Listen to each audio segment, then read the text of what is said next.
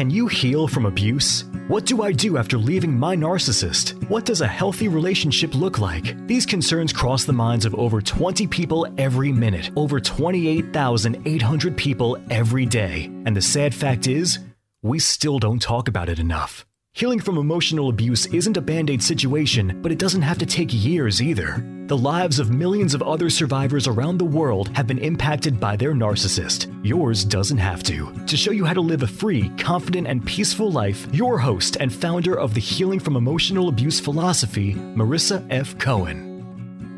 Overcoming narcissism and healing from emotional abuse are so important to your mental health and to living a life of freedom, confidence, and peace. Today, we're talking to our special guest, Lauren Patterson, about self-love and healing after abuse. But before we start, I want to brainstorm ways that I can help ease your healing. Imagine you're standing on a cliff, and on the other side of a deep, deep canyon is the life that you dream of. A partner who connects with you, supports you, and empowers you. A partner that makes you laugh and smile. A life filled with freedom and confidence and peace. I've been where you are now, standing on the edge, dreaming of that life. And I've built the bridge between where you are now and that dream that seems so far away. Let me walk you across that bridge and literally hand you the life of your dreams. It's possible. I've walked this path with thousands of survivors who live a free, confident, and peaceful life. Let's walk this path together.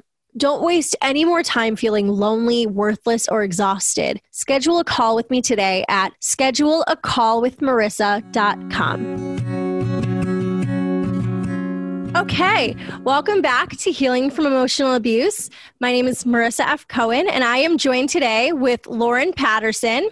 Lauren is an incredible survivor who's here today to share her story with us about surviving, her book, Freeing Your Heart for Love, and a little bit of insight about how she healed and overcame her abuse. So, Lauren, welcome today. I'm so happy to have you here. Thank you. Yes, thank you, Marissa, for having me and allowing me to share my story. Of course. So, introduce yourself. Tell us a little bit about yourself.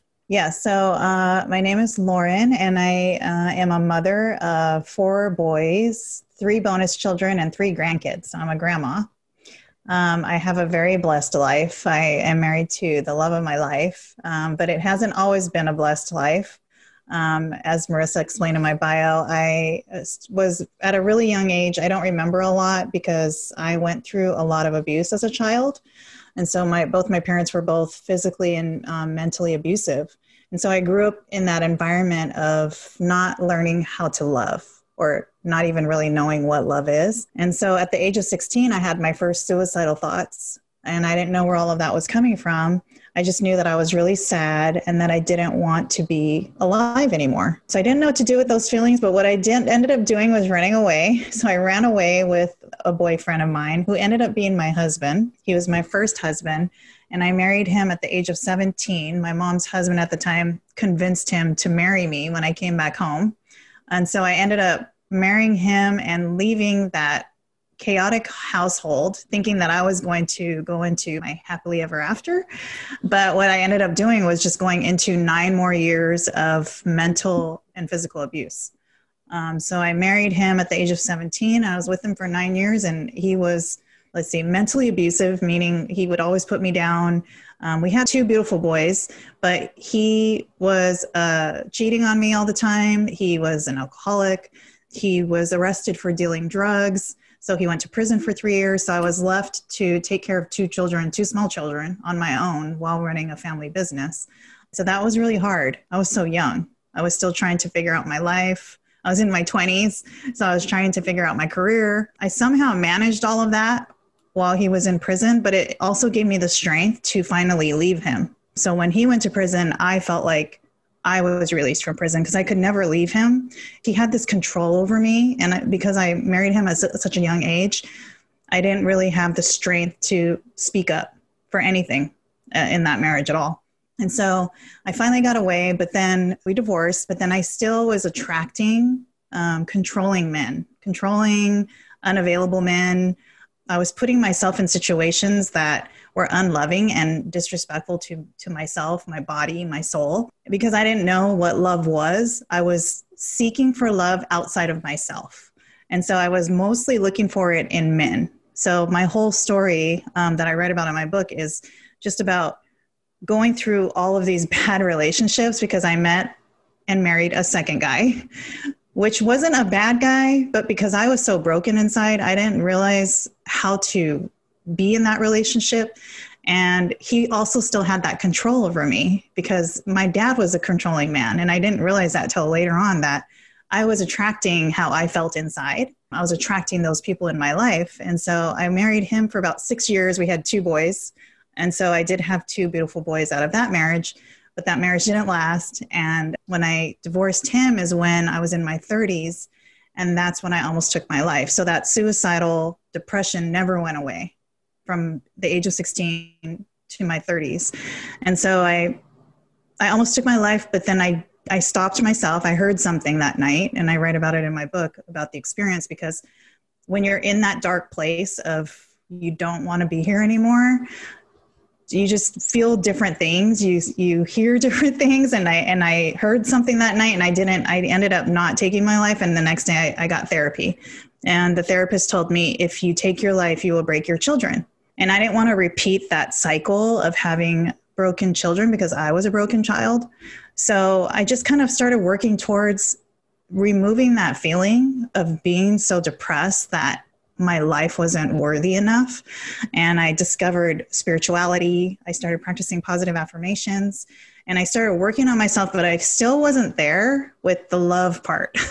So it still took me probably until I turned 42 is when I really woke up. And that was in my 3rd marriage, which is what I call my rock bottom relationship, because that marriage actually broke me. That broke my soul. He had this illicit fantasy where he wanted me to make love in front of him with other men.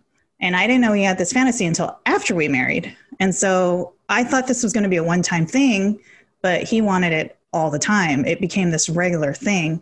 And I felt like I needed to stay and do this for him, because if I didn't do this for him, he would leave me and I would have 3 failed marriages. So that thought in my head essentially broke me. And I just, after 6 months of being married to him, I couldn't do it anymore. And I woke up one day, it was the last time we had this encounter. And I just remember looking at myself in the mirror, and it was just a hollow person. Like I was seeing myself going back to that depressive state that I was in, that I said I was never going to go back to. And I started slipping back to that dark place. So I just woke up and said, I don't want to do this anymore. I don't want this for my life. I deserve a man who loves and respects me. And I divorced him, and I started working on myself. And it still took me, a couple more years to learn that lesson that I needed to learn in life to love myself and discover self-love. And so that's when I transformed my life, was at the age of 45. And I met my husband, who I'm married to now, very happily married since 2019. But I couldn't have gotten to where I'm at today if I didn't discover that self-love for myself. My heart basically had to break wide open to allow the love that I deserved in. And so I realized that, but it took me 29 years to get to that point in my life. Thank you for sharing your story. And you brought up so many fascinating points. I just want to talk about all of them. So first and foremost, I don't think people realize, unless you experience it, that how much your childhood and the relationships that you grow up around influence and impact the way that you perceive love. So like you had said, you grew up feeling like emotional, and mental abuse were normal. And so that shaped a lot of your relationships. Can you expand on that just a little? Yeah. So my parents, I don't remember them hugging me. I don't remember sit on their lap, when kids are playing. I don't remember going to the park. I don't remember a lot of the loving things that my parents used to do with me as a child. And I that's all I knew. I thought chaotic life and abuse was normal because that's what I grew up in. So when I was getting involved with these unavailable men, I kept telling myself, well, this is my life. This is who I am. And that was like my thoughts all the time. So each and every time I would meet somebody, it would basically just be for sex. Like these men, I ended up being just somebody that was like a sexual object. And until I realized my self-worth and my value, I didn't get out of that cycle. It was one after the other, after the other, after the other. And every guy, I would just cry because I'm like, why is this happening to me? But it was what I was attracting because of how I felt about myself. I hated myself. I hated my body. I said negative things to myself all the time, that I was a horrible mother, I'm a loser, I'm an idiot. Like all those thoughts were in my head. Now I don't say those at all. It's always, I am loved, I am enough, I am worthy. And it's all these, I can do it. It's more positive statements instead of those negative statements that we tend to put in our head that really, really messes you up. I mean, it doesn't do you any good for your life at all. Absolutely. I find that we tend to, just as survivors, we tend to mirror and repeat the negative things that people say to us. And then we do the most damage. Other people can say horrible things to us and we can kind of let it bounce off, right? We can build that resilience. But when we're the ones saying it to ourselves, we're really deeply hurting ourselves. I mean, even down to our biology, we're really messing up our brains. Yeah. So would you mind, and I don't know if you're comfortable with this, would you mind sharing some positive affirmations that you use to help build yourself up? Like, was there anything specific?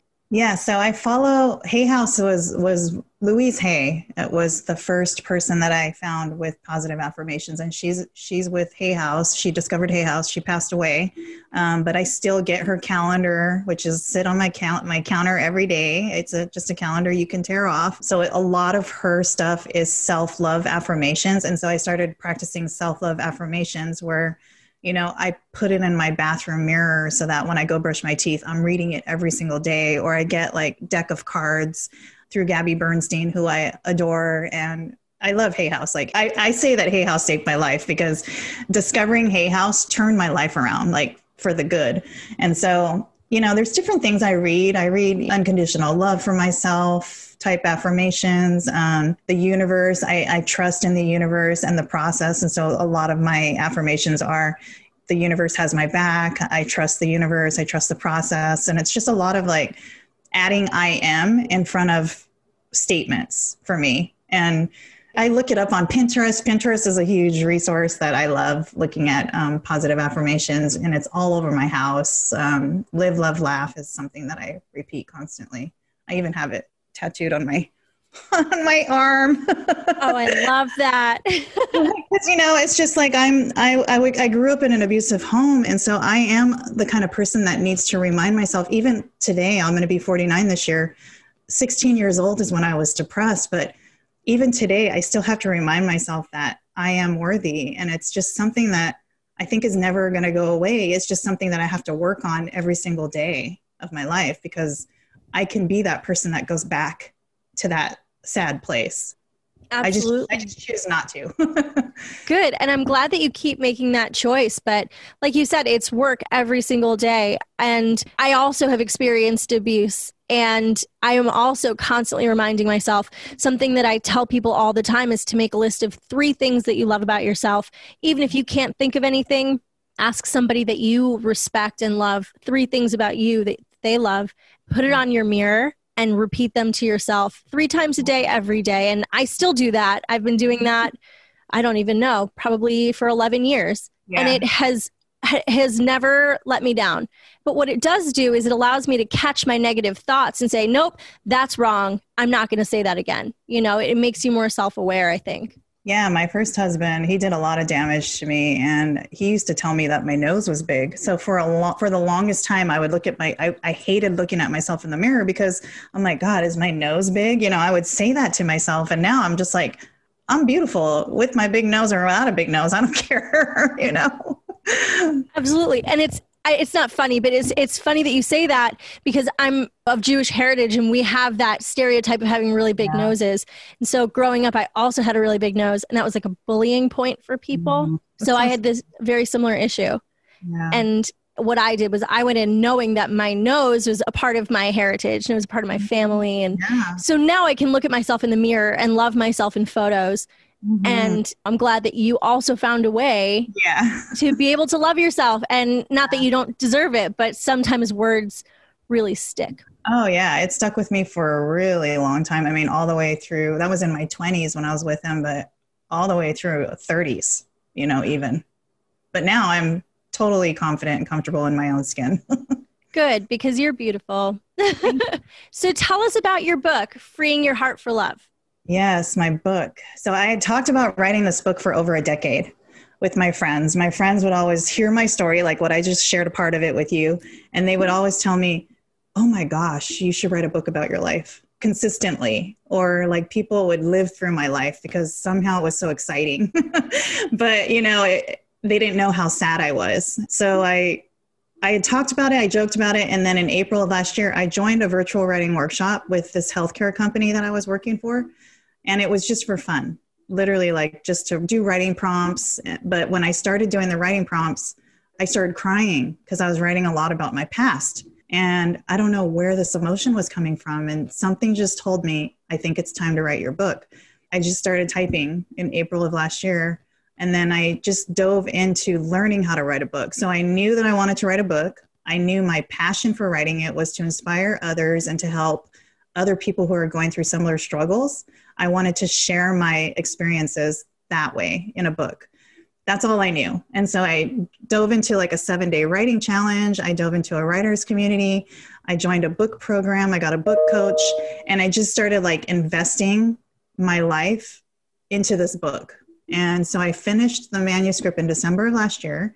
I'm now done with everything completely, and I'm ready to print, and I'm releasing in April of this year.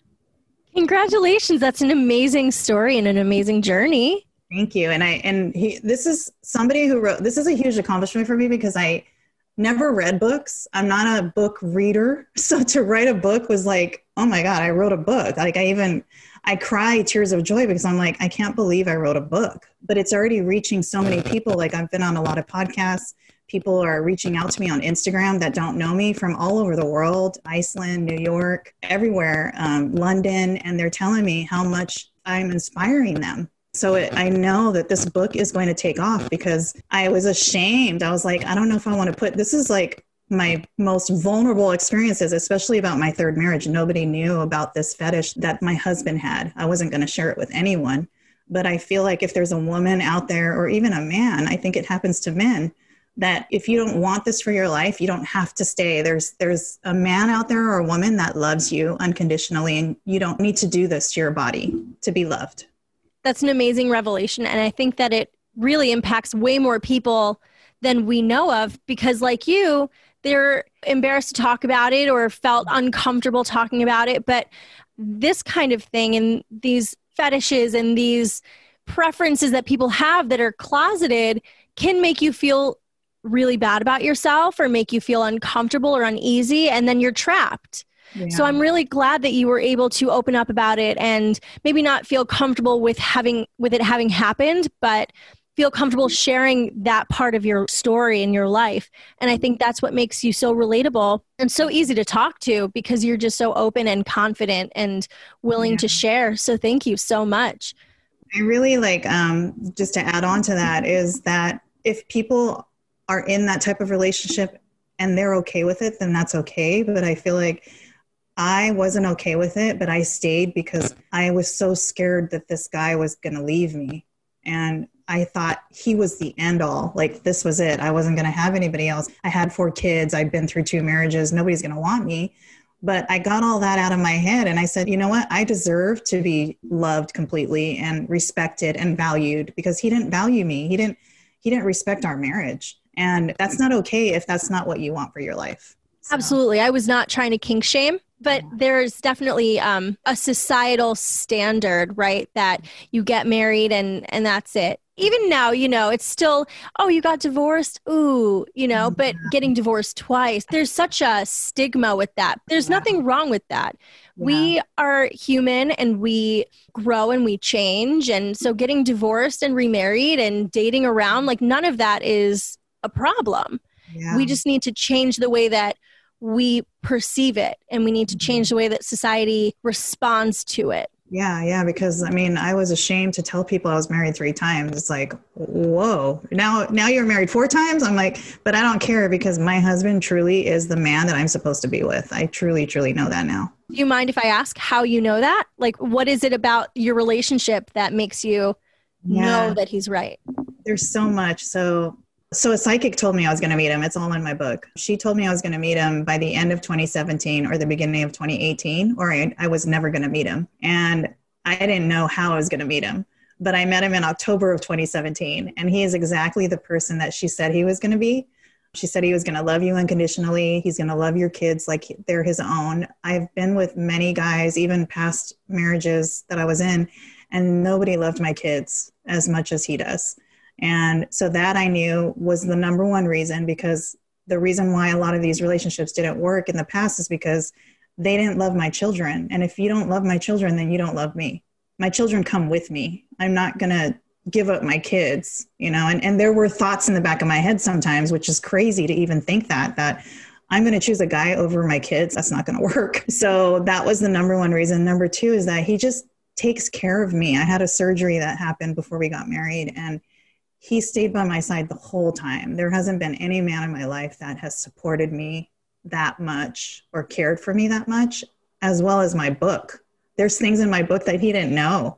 And so I had to be open and honest with him and tell him, listen, there's things in my book. I need your support before I start writing this book. Otherwise, the book's not going to come out.